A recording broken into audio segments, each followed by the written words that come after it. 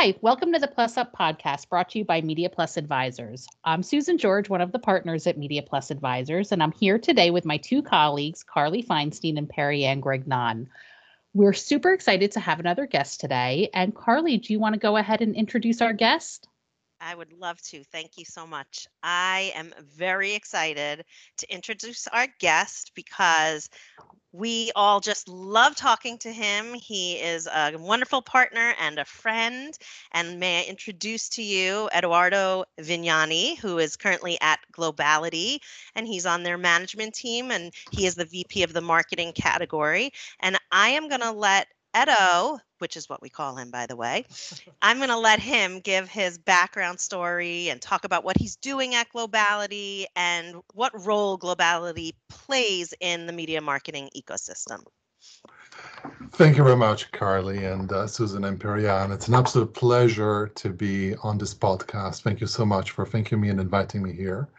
And I'll take you up on it and give you a little short perspective on my background and sort of how our paths have intertwined before. I actually started as a founder in dot-coms and then shifted in a advisory focused career, really first in marketing procurement and other indirect procurement leadership roles, and then really focusing for a large part of my career in marketing supply chain strategy roles, primarily at Accenture. In doing so, I've been really privileged to have observed and helped influence and implement a lot of very innovative and interesting marketing approaches across many, many advertisers. But I found very quickly that my passion was really in developing healthy agency and partner ecosystems. To me, it was absolutely the key and to performance, the key to outcomes, the key to successful marketing campaigns was the ability to work with, identify, and drive the partnerships with a variety of complex agencies and companies out there. And one of the frustrations I always observed was that I saw a lot of companies develop a high level of maturity and sophistication in the management of these relationships, only for things to fall apart over time, and them having to rebuild those frameworks, rebuild relationships. So I joined Globality because I found that it was a new approach towards solving or helping solve this age-old problem. That is, how do you drive performance with trusted partners? A little bit about Globality. We are a company, we're a software platform provider. We are revolutionizing how companies identify, select, and manage the best service agencies and suppliers through the application of AI, with a key focus on enabling greater economic inclusion, which is part of our mission, of course. There, as Carly teed up, I'm responsible for our marketing category, where my team and I focus on enhancing this art of partner selection and partner management through the application of repeatable and learning-based systems and technology. That's, I think, enough about me. Really, I'm excited about the topic of partner management and ecosystems, and I really look forward to our chat. Well, thank you so much for that introduction. I love how you talked about that Globality has the art to it, because we all know marketing has that art and science balance. And with the platform and the AI, you get the science, and with the human aspect of it, you get the art, which is great. So I'm going to get us started. I think by now our listeners know that our format tends to be a Q&A to get conversation flowing. So while we do want to discuss relationship management programs in detail, because we did promise that to our listeners, since we only scratched the surface on it on other podcasts, for this, I want to take a more macro view as a first step, because the fact is partner relationships need a written agreement to guide that partnership's goals, expectations, and so much more. And the three of us working with you on have worked with you on many engagements when we were all at Accenture. And during that time, I learned more about partner contract best practices than from any other source. So let's get warmed up with this question. what makes a Gold Star agency partner contract? You flatter me too much, and I have to admit that it's a really tough question we're starting out with, because the underlying question always is, what does good look like? And in my mind, a lot of it is around experimentation, but there are some very sort of common elements to all of these elements. So think about it this way: a contract is and a Gold Star contract, in many ways, is not that unique in an agency, for agency partner relationships, on the surface of things. That is, it still needs to reasonably protect both parties. It needs to define requirements. It needs to be clear and concise so that a non-expert audience is able to manage it. And critically needs to be built for long-term success.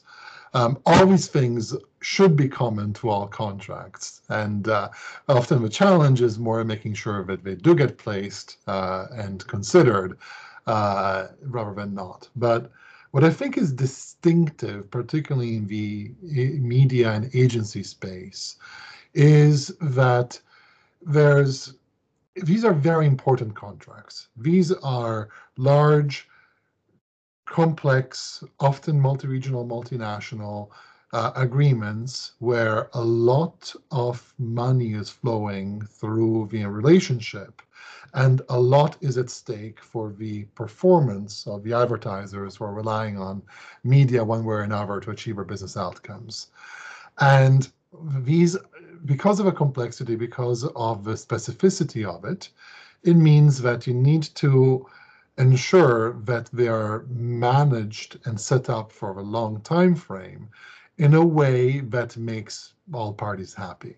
And that's why the concept of ensuring that in the contract there is performance monitoring and management as a concept and as a set of operational guidelines to multiple levels of details, as I'm sure we'll get to and discuss, is absolutely vital and distinctive. That is, what is a Gold Star agency partner contract? It's one that not only covers all the basics, as any contract should, but really is also thinking and documenting in it, how do I enable, how do I create the framework, and how do we hold all of us accountable to performance in a structured and fair fashion. Edo, it's so great to have you here with us today. And I really liked how you kind of set the stage, overall, in terms of what makes a Gold Star, partner contract. But I'm going to ask you about focusing in on the relationship and performance management piece. I'm fascinated with emerging brands. Let's pretend I'm an emerging brand, right? And there's been a lot of them in 2020. So it could be a company that's, seeing, a lot of growth this year and has not been doing this for a long time. If they came to you and said, okay, on the relationship and partnership piece, what are the must-haves? What must I have in that thing to really get it lifted off and as you said, be healthy? Perianne, I love that use case because it is so common. And the thing is, every brand, every company can be at some stage of maturity in that stage where they need to figure out where do I get started and what really must I consider. And emerging brands are sexy and often they have the compression of time tied into it, and they also often may not have the level of resources and the level of ability to cover all the bases up front when they are building their brand and planning launches and optimizing their campaigns, etc. So the must-haves in my mind are always, almost like a simple framework. I'd be amazed, but sometimes just agreement that performance management should happen is absolutely the first conversation that needs to be had and that needs to be incorporated. Because especially when you're launching into a new relationship or you're expanding your relationship with a partner, there's this level of implicit trust and commitment, such as, of course, we picked you guys, or we're working with you because we trust you, and we'll work together jointly. And that is true, and that works very well. But that's also something that can change as people roles change, as situations get challenging, as some of the outcomes and objectives are not exactly met for reasons that may have completely been outside of the control of either party. So because of that, the concept that you should have a level of performance management that's documented, that's fair, that is used as a set of guiding principles, and also fallback mechanisms to ensure that there's accountability is super important. And that often requires a level of internal alignment, really, of making sure that the key stakeholders and the key partners at the advertiser are aligned that it needs to happen, and that there's certain considerations with finance and the sort of other stakeholders, and certainly legal, that the framework will be operationalized. But first thing first is, yes, there needs to be agreement that it should be done. And then it becomes a question more into, well, now that we've agreed that, yes, we'll do it, then the question is, well, what is success? And this is a little bit of an introspection aspect to it. We should be considering, and an advertiser should be considering, what is success and what are the expectations of a partner? What are kind of the outcomes and the quality expectations and sort of the cost components and the experience aspects and the other value adds that we expect of a partner? So there's a definition as it relates to, well, what is it really that we expect? And then finally, and this is a really important piece as it relates to the commercial aspect of contracts, because there's a lot of value, of course, in ensuring that you do it. I mean, to define what it is that you're going to do it. But then the question is, well, why does it matter? And what is the impact of it? And that is defining a framework for risk and reward, which is fair, which primarily is also accountable on both parties. It needs to have a level of mutual partnership that is embedded within it, that creates the conditions for a win-win relationship over time. We love hearing about the things you're talking about the mutual nature, really protecting both parties, focusing on risk and reward and partnership. How can marketers and their agencies enable performance so that it's mutual and not one-sided? Susan, this is a really tough one as well. I mean, no, and that's a great thing. I mean, it's funny because some people will say that this topic is so difficult that it can't really be tackled. It actually can, and very successfully so, but it doesn't mean that the topic itself is to be taken lightly.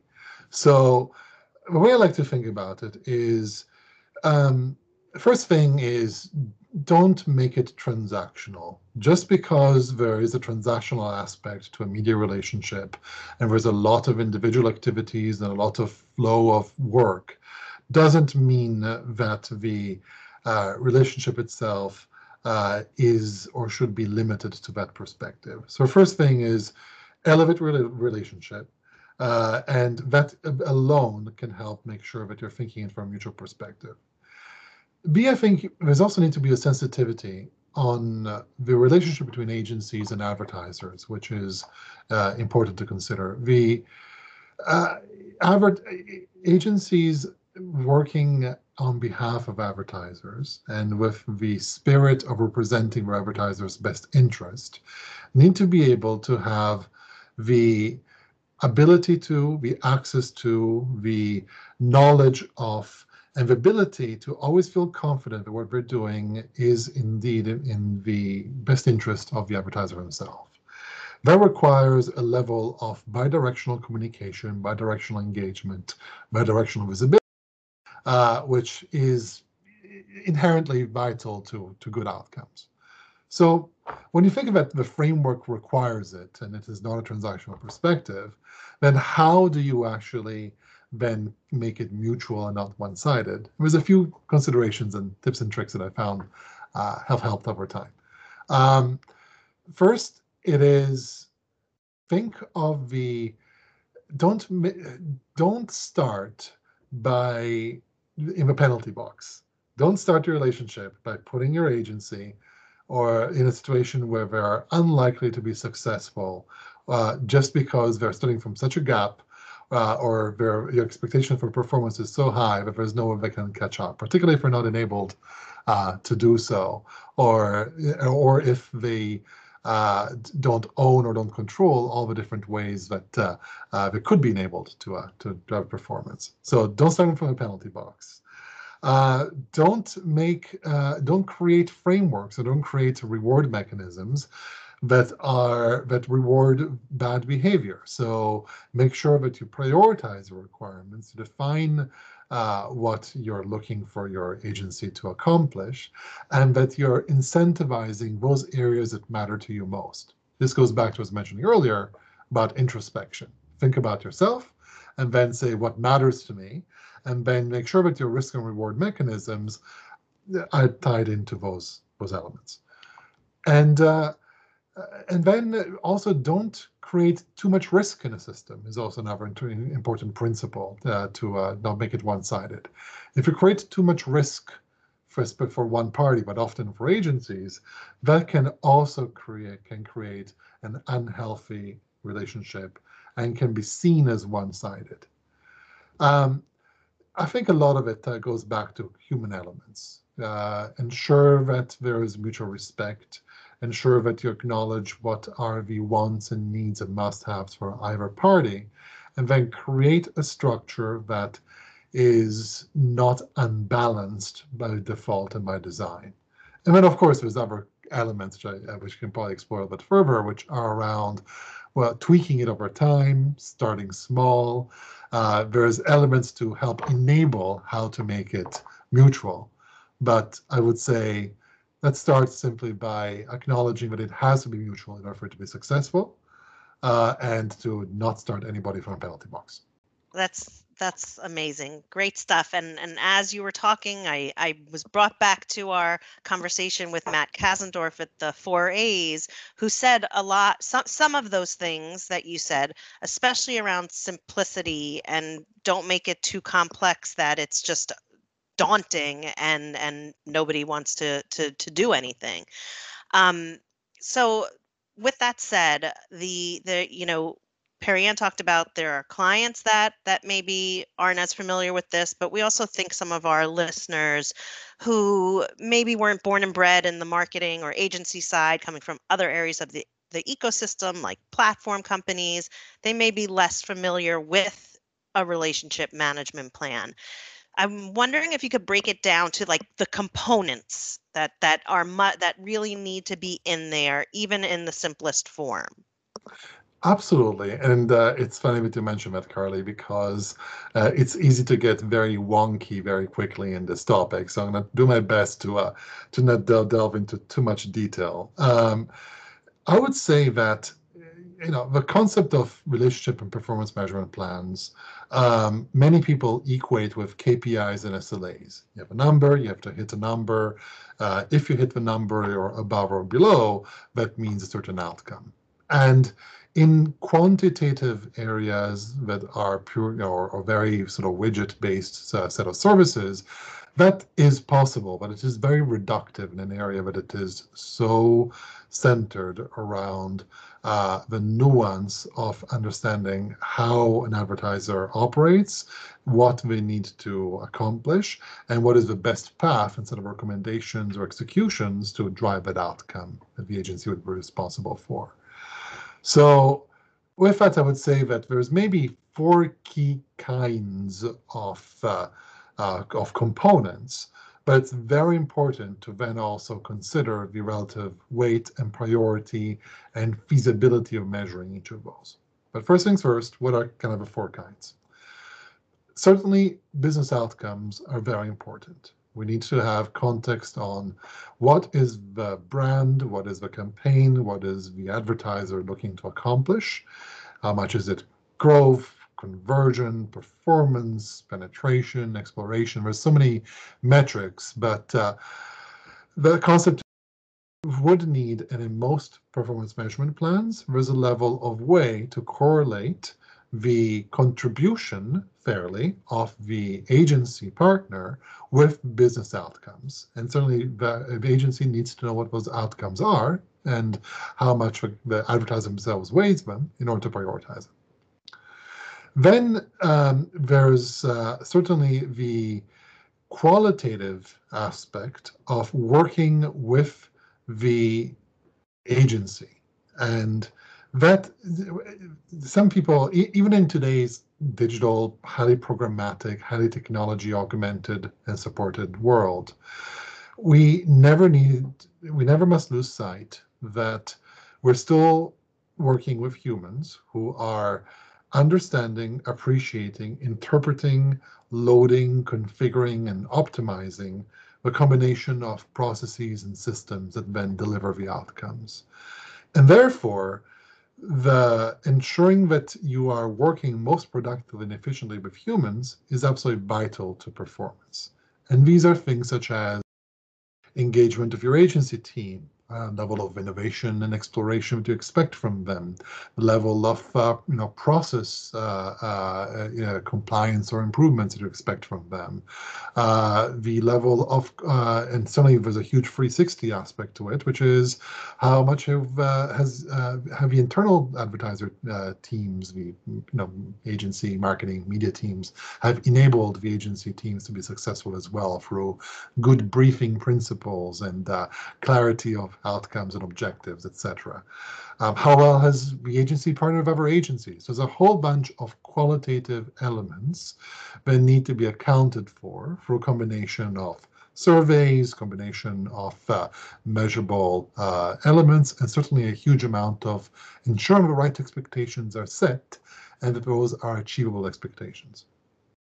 Then the third bucket I would define, and this is going more into the nuts and bolts of the media world itself and very media specific, is you do need to have quantitative measurement and ability to review the performance of the agency on SLAs that are specific to feeling that level of confidence and trust that the agency is being tactically the best steward for an advertiser's dollars. So accuracy of billing, responsiveness, if you will, process improvements, speed of insertions. There's concepts that are tied into how quickly, how well, and how accurately the basic level of activities are.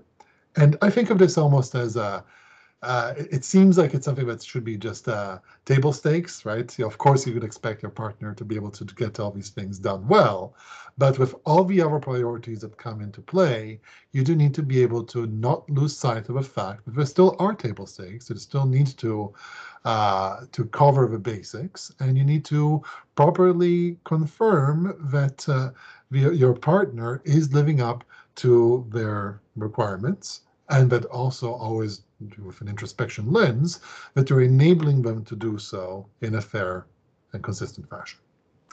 And then finally, the last one, which is really more around the media-specific measure. So this is the fourth component, I would say, is really tied into the quantitative and qualitative aspects of how well has a media delivered against the outcomes and objectives. And this is where I'll defer to Media Plus's and your team's expertise, which is far deeper than mine, as it relates to all that huge universe of measures can be.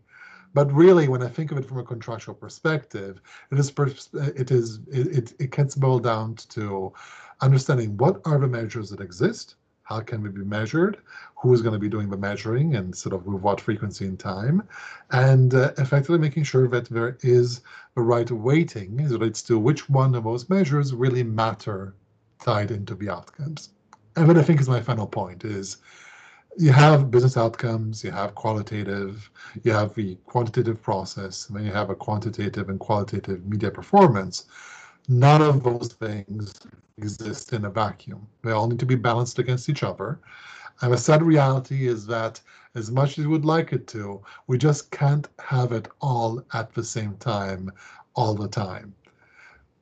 Priorities need to be established. There are going to be some trade-offs to be had, speed versus quality versus cost. That's just how the world operates. And the goal is to elevate all those measures and then figure out how not to fall behind on any of those, and certainly prioritize the ones that matter the most so that you have outsized performance in those areas that matter the most. And the entire performance system needs to be able to incentivize all the strategies and tactics that feed that outcome. Wow, thanks for that. That's such a comprehensive framework that you described for us. So thinking about what you were talking about, 2 of the 4 components that you mentioned, really business outcomes and quantitative performance measures. I wanted to focus on those a little. We've worked together in the past, and in our past world, we've been asked to look at things like cost and quality of media and validate and analyze a whole bunch of different KPIs, really focused. They were traditional, focused more on linear TV. And, because of just the way that traditional media auditing has been set up, it really made it so that we were oftentimes excluding a lot of activity, just as, the benchmarks and things that we really focused on tended to be traditional. So we've been talking a lot about moving away from that traditional media auditing mindset into more of an omni-channel measurement and really focusing on media performance management.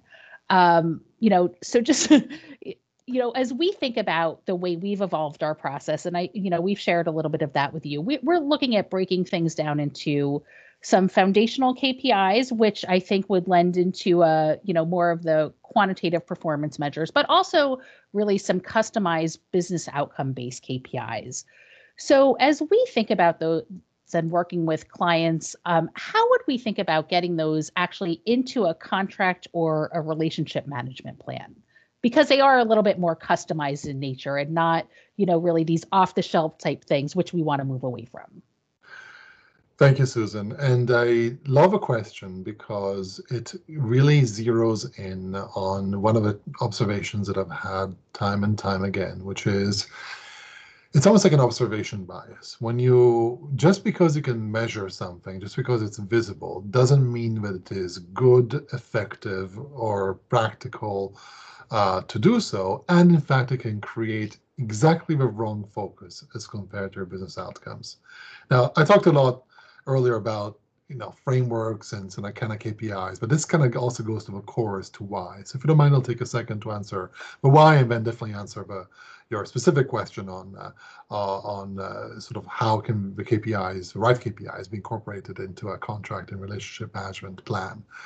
And when I think as to kind of the why the media world really benefits from a new way of thinking, at least from my perspective as an adjacent influencer as compared to somebody who truly has lived in and out of it, has been that it is a complex, fast-evolving, really strategic part of a business, and one that has this highly quantitative and structured aspect to it. And people find comfort in measuring numbers and in seeing hard dashboards with lines hopefully forever going up. And because so much of the data historically was tied around the cost aspects, but due to the long legacy of media aspects, media buying, as you were mentioning, anchored around linear TV and then mechanisms, that just has become almost like an opium for people who are looking into the traditional ways of doing performance management and measurement, because they had data, therefore they were measuring it, and therefore, since we're measuring it, it mattered, and created this vicious cycle of reinforcement as it matters because I can see it, therefore it matters, etc., etc. And all that it has done from my ecosystem sort of lens has been to create a dysfunctional set of relationships which have caused for a mismatch of trust between agencies and advertisers, which has caused for agencies who are highly qualified and highly capable in providing services to be unfairly judged, and causing our agencies to focus on the wrong aspects that they thought would be the best way for them to fulfill obligations of poorly formed contracts, which then caused for clients to lose trust in them. So in all situations, it has become a challenge to look into KPIs that are just not effective, because that's what is causing, in so many ways, this a lack of perceived performance or a lack of alignment on outcomes. So that's a little bit on the why. But the question really was, well, given that we have the opportunity to actually set up a different framework and a different set of KPIs, which actually are much better optimized to drive what we would want to, well, a little bit, how can we actually set them up? So a few thoughts around that, because I like to always to think in principles rather than KPIs. It's not a list of this is the KPI that you should have, because in my experience and opinion, there's never a one-size-fits-all approach. Rather, it is the concept of saying, how do I, with facilitation, with a little bit of structure and process and thinking, set up and determine which KPIs at what level of importance in what framework actually makes sense. So a few thoughts. First, certainly looking into business outcomes, you'd want to diagnose and prioritize the behaviors and outcomes you want to drive. Always think behaviorally first. If I need to motivate a team of individuals who are facilitating buys on my behalf through configuration and setting of systems, negotiations with media asset owners and whatnot, what would I want them to do? So think about your marketing plans, think about your campaign plans, look into your expectations as it relates to what matters to you most. Is it the speed to market? Is it the agility to pivot and change campaigns at a whim? Is it the ability to be reactive or to world events? Is it the need to be proactive as it relates to inserting and becoming thought leaders or inserting new elements of new topics in the conversation? Is it really more about saturation? So you do need to be sensitive, of course, to how your brands operate and what your outcomes need to be. Within that, therefore, you also need to really, and an advertiser really needs to think about how much is transformation that I'm looking to focus on versus optimization. It is, do I need to be disruptive? Do I have questions relates to what is the most effective way to reach my outcome? Or am I really confident ultimately that I've done all that work and I just really need to optimize within certain defined confines? And by the way, in a single company, you might very much have differing answers. And especially if you're working across multiple brands and multiple business units in particular, those things will be different. And that's fine, because if you know that those needs exist, if you define what they are, and then you're able to communicate them properly to the agency and document them in your agreement, then the agency is best enabled to set up their teams and their structure and their delivery to be able to achieve those outcomes. And that's why, that's in perspective, you also need to think about the duration of the objectives. What is short-term, mid-term, long-term? Build your relationship, build your KPIs and incorporate them in a contract, not just thinking that you already are at mature state. Don't expect you're always going to be in catch-up mode. Build the concept you're going to be evolving over time, you're going to tweak, you're going to enhance your approach of management, and that those is going to be built, and that should be built on a short to mid to long-term mentality. So diagnosis and prioritization across those areas. And this is, I think, if you don't mind, Susan and team, I think they're going to have a fairly long answer in this area because there's so many other aspects to it. So going back to the question always was, how can KPIs get incorporated into a contract? So first, you diagnose and prioritize it, and based on the outcomes and behaviors. Then, super important, make sure to, for each of those, to determine what is quantifiable, what is attributable, that is, that the agency and your partners have direct or control or indirect, sufficient indirect influence on it, how to measure it, and consider the cost and effort tied into the measurement of each of those KPIs to determine, do they pass that criteria? So think about it in a simple way. come up with a long list of things that you would want to measure, determine sort of how much they correlate to your outcomes, and then think about, well, can I really measure it? Do I have a mechanism or system?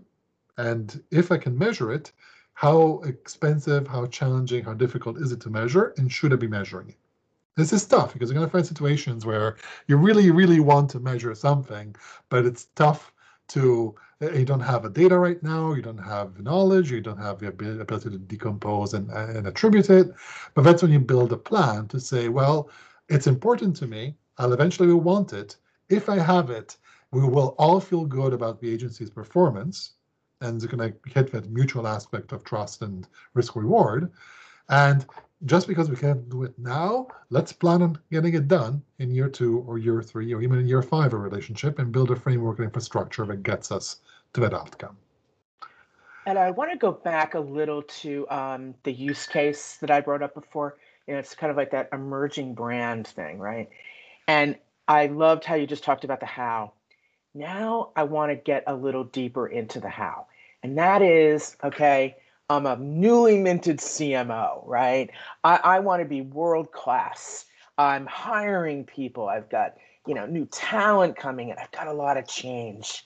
I've grown in market share, but maybe my competition has, has woken up to that.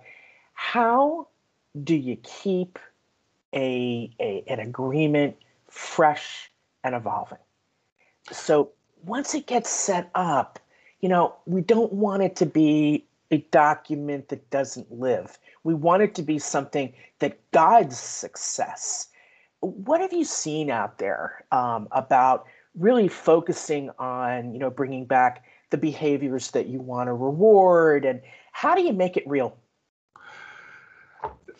CMOs and marketing leaders have a lot on their plates, and there's always going to be the intrinsic challenge as to how much should I invest to manage an area. And what's funny enough, I've often seen that does not happen sufficiently, because to me, a contract and a relationship is kind of like an infrastructure investment. You build a bridge, you build a highway. You need to be able to plan, to budget, and allocate resources over time to maintain it. You need to plan that there's going to be episodic aspects where you're going to need to go in and paint the lanes, resurface the asphalt, and upgrade the spans, and keep it. And if by doing so, you're enabling for the lifespan and the quality of experience of the riders on that highway, stretching the analogy a little bit, to live that much longer. So I think the first parameter I always consider is a contract is not a one and done deal. And I've talked a lot already about how it should evolve over time, and how you should plan for it to evolve over time. But the reality is that the entire relationship, and not just a contract, sort of requires it. So the context is you need to be able to plan ahead of time. You're going to be managing it proactively. Now, the million-dollar question is how to do so, and that's where there are different approaches and models. Some build internal competency, but it gets really expensive given that it is an episodic nature of work that you need. Some try to rely on general purpose platforms or supplier relationship management technologies to do so, all of which are mostly a poor fit for the need and don't account for qualitative aspects. And I think the most clever ones are ones that think of it in context of both an episodic level of review and measurement and refreshes, as well as an ongoing kind of platform visibility and kind of tracking layer tied into it. So that's a little bit as to kind of a framework as to kind of like the how do you keep it fresh. I would say that on top of that, I mean, the why you need to keep it fresh is also need to remember plans change. It's marketing, it's media world, it's very fast evolving. a framework that you've set up 1 year might just be unbalanced 3 months later, 4 months later. You just need to have that level of diligence to keep thinking, just because it was the best contract that anybody has ever written ever on day one, doesn't mean that it's going to be as relevant or as optimal on day 180. And that's fine. That is to be expected. This is an important relationship. You do want to really pay attention managing it. And I think another lens that also would posit as being important is you need perspective. And when you're in it, need it day after day, managing and working with your partner, you may have the best level, the best day-to-day relationship and engagement, but you still might have at that point a level of tunnel vision, and you may not really be focusing on also what you should be considering and you should be looking into. So find a way and a mechanism to introduce outside perspective, fresh perspective, and somebody that can challenge the assumptions that either party may have fallen into, so you don't end up falling into a rut. Because that's also another, this is like relationship 101. Like, you may have found the best operating system ever. You may have even a cadence of refreshes and, like date night, every third Thursday and whatever. But really, you may still find that over time, that can in and of itself become a rut. There's going to be something else that could be done, and that both parties can benefit from. So those are a few thoughts on the how, Perianne, to your question as to how to keep a contract fresh. Invest in it, measure it and check it over time, and then get a fresh take on it every now and then and say, hey, really, even though we're feeling good about everything and all parties are happy and it's working, maybe we could both be happier in this. What's that look like? I love that. I think we've said it before, we're oftentimes nodding along as you're talking, but I've been on mute. I've been audibly like, yes, oh, I like that, and writing things down. So this has been a great conversation so far. This is another question, and this doesn't have to be about contracts or relationship management, but, you spend a lot of time working with a bunch of different people, but you do spend a lot of time primarily with procurement folks. So what would be your number one piece of advice for marketing and media procurement clients, both on what to do and what to avoid?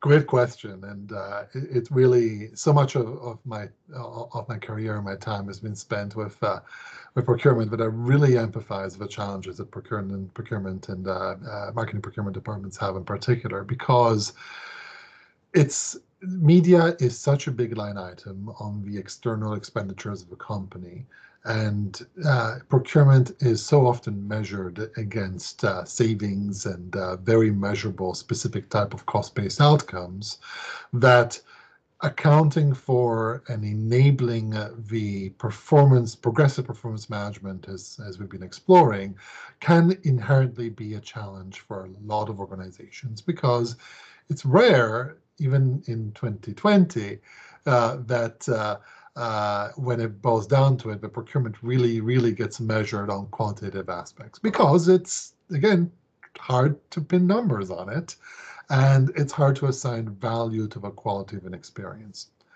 So there's a few thoughts here, and I'll definitely get to kind of like the number one kind of priority, both on do and not do. But I think the bigger question in my mind is, procurement is often a vital partner in helping enable and manage and set up and monitor the performance of contracts, because that's part of, in many companies, of a job description.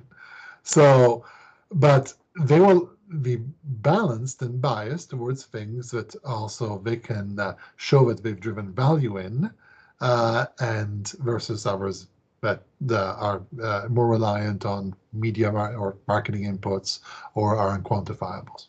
So the real question in my mind always becomes is, how do you make procurement successful when their goals may inherently be distinct from that of marketing and media? And the easy solution often answer is, well, just align the goals. But that actually is much tougher in practice than to do in practice.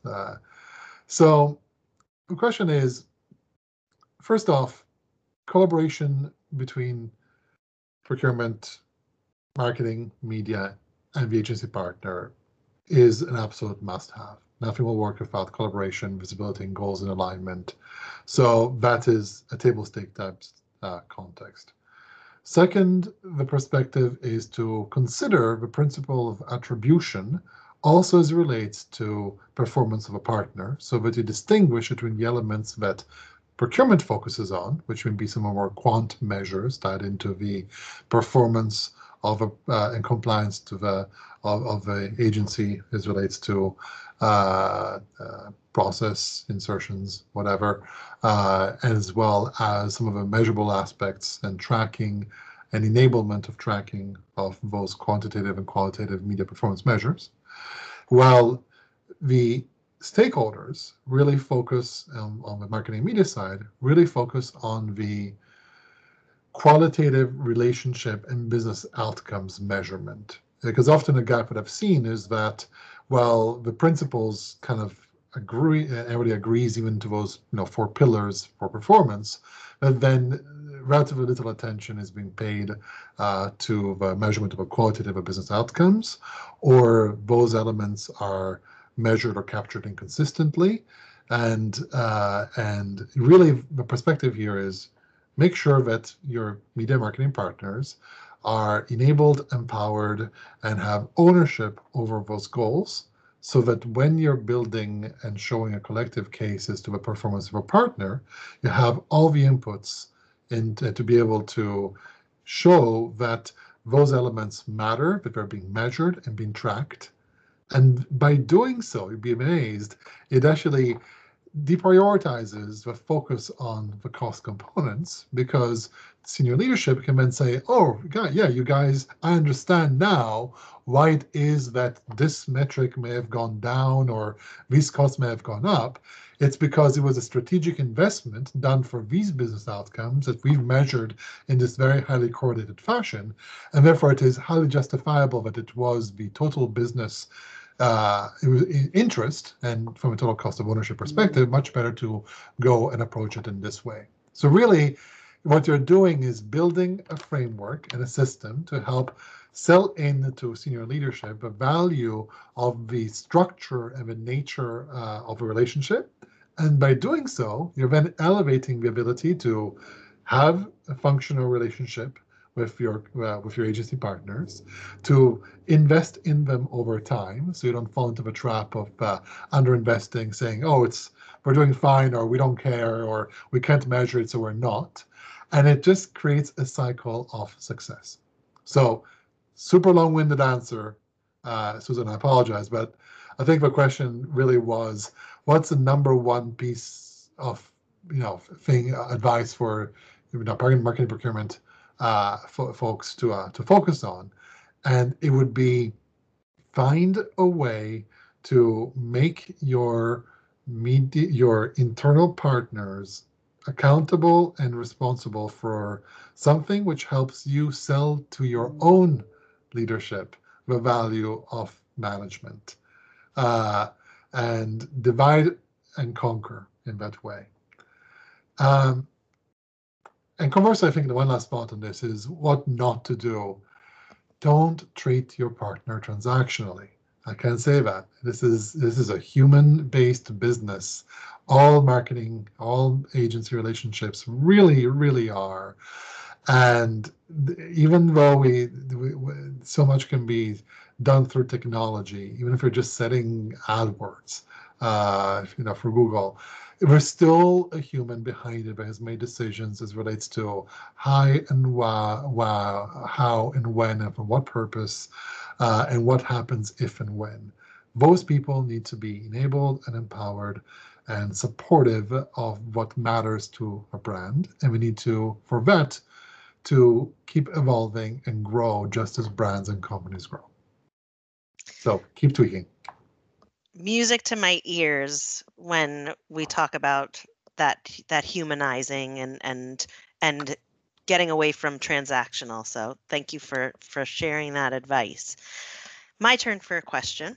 So we have all together been around agency selection process, and we often see that, a marketer will pick a new partner and then they rush into it, and just they rush into getting the work started. We've even seen it where a contract isn't finalized until like a year later.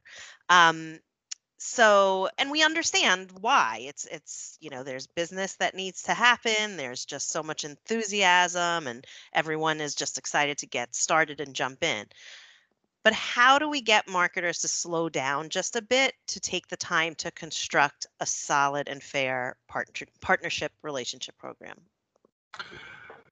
$1 million question, Carly. Again, I think you guys have a lot of $1 million questions. So it's a very challenging topic because we all operate in a world where ultimately marketing objectives need to hit first and foremost. I think that goes without saying, is that sometimes things just need to get done. And there's infinite level of valid reasons that, even with a best laid plan, that you might not be able to have your partner secured and ready to work until too late to be able to have sufficient time to explore every topic that you should, and certainly to document them sufficiently. So I think there's two angles to your question, Carly. One is, how do you enable marketers to slow down a bit? And then also is, well, when you just can't slow down, then how can you manage with that and make it work for the advertiser in a way that doesn't compromise future performance? I would say that, the art of pitch management has always been a passion of mine as well. The concept of how do we select who we select, how do we match with the right partner, how do we build trust with limited information, and how do we create a many-to-many relationship where multiple people are with different priorities need to find a partner that can accommodate all those priorities. That is always going to be a stressful time. So first and foremost, every selection activity is always going to be stressful. Yes, you should, and everybody should work with a pitch specialist. Could be internal, certainly most of the times it's external, somebody that just has gone through it before and can anticipate and identify and prioritize based on who the advertiser is, what the requirements are, etc., what the right way to make that selection is.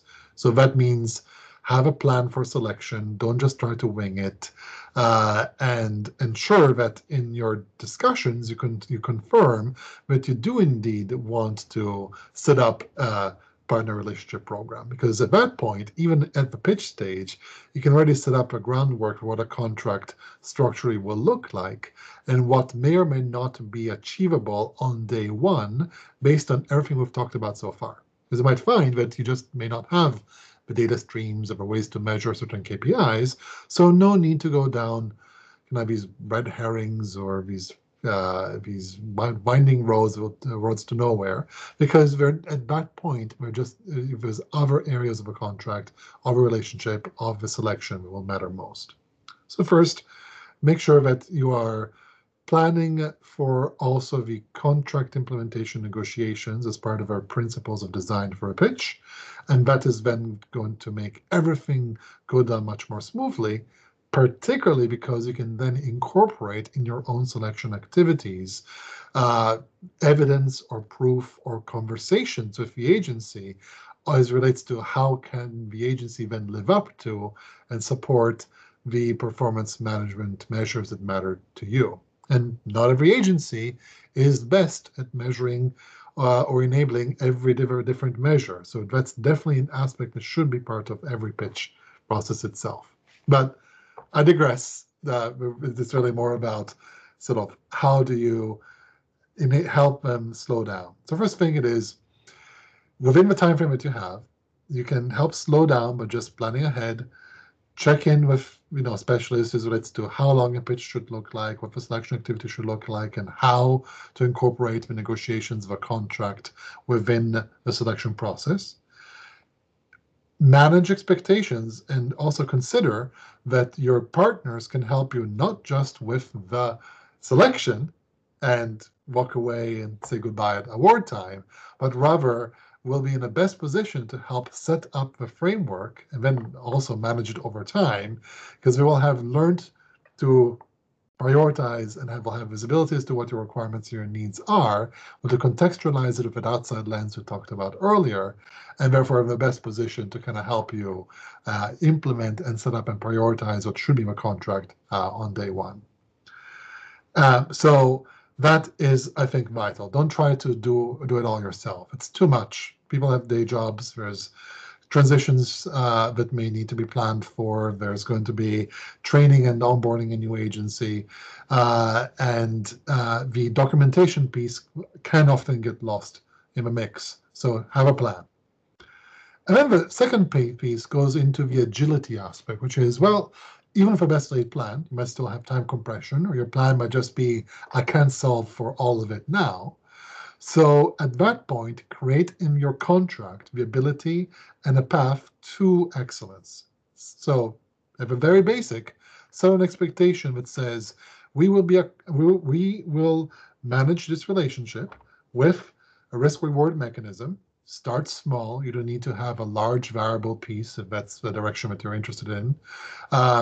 Ensure that there's a couple sort of key KPIs that are tied into the implementation and the setup of a new relationship and the short-term goals and objectives, and set an expectation that there's going to be, by a certain time frame, the creation of a better refined, fully explored, mutual set of performance measures. I think I've heard often that, particularly from procurement and legal angles, there's a concern that if you don't set it all up front, that you're going to lose your leverage and lose your negotiating power.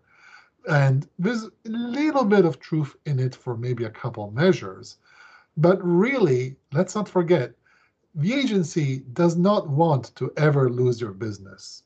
The agency wants to make money, sure, but they want to make sure that you never feel not confident that that they don't have their client's interest at heart. So really, it is in their best interest to have a good performance management system. And really, they actually have more interest in an advertiser to make sure that it is operable and fair and actionable, because their viability is at stake. So don't fear partnering with them to define performance. You're not really going to lose leverage, because what matters in progressive performance management is much rather more on the how do you drive outcomes and how do I drive agility and optimization over time, and much less the did I hit X boundary in Y way as compared to arbitrary Z pool of data out there. So just a few thoughts there. And it goes back to what you were saying before, to move away from it being a transactional relationship towards a partnership with mutual goals, respect, trust, all of that. So makes a lot of sense to us. And Edo, we could talk to you forever. We love talking to you, but it's probably time to wrap up. But before we conclude, is there anything you'd like to share with us and our listeners that wasn't covered?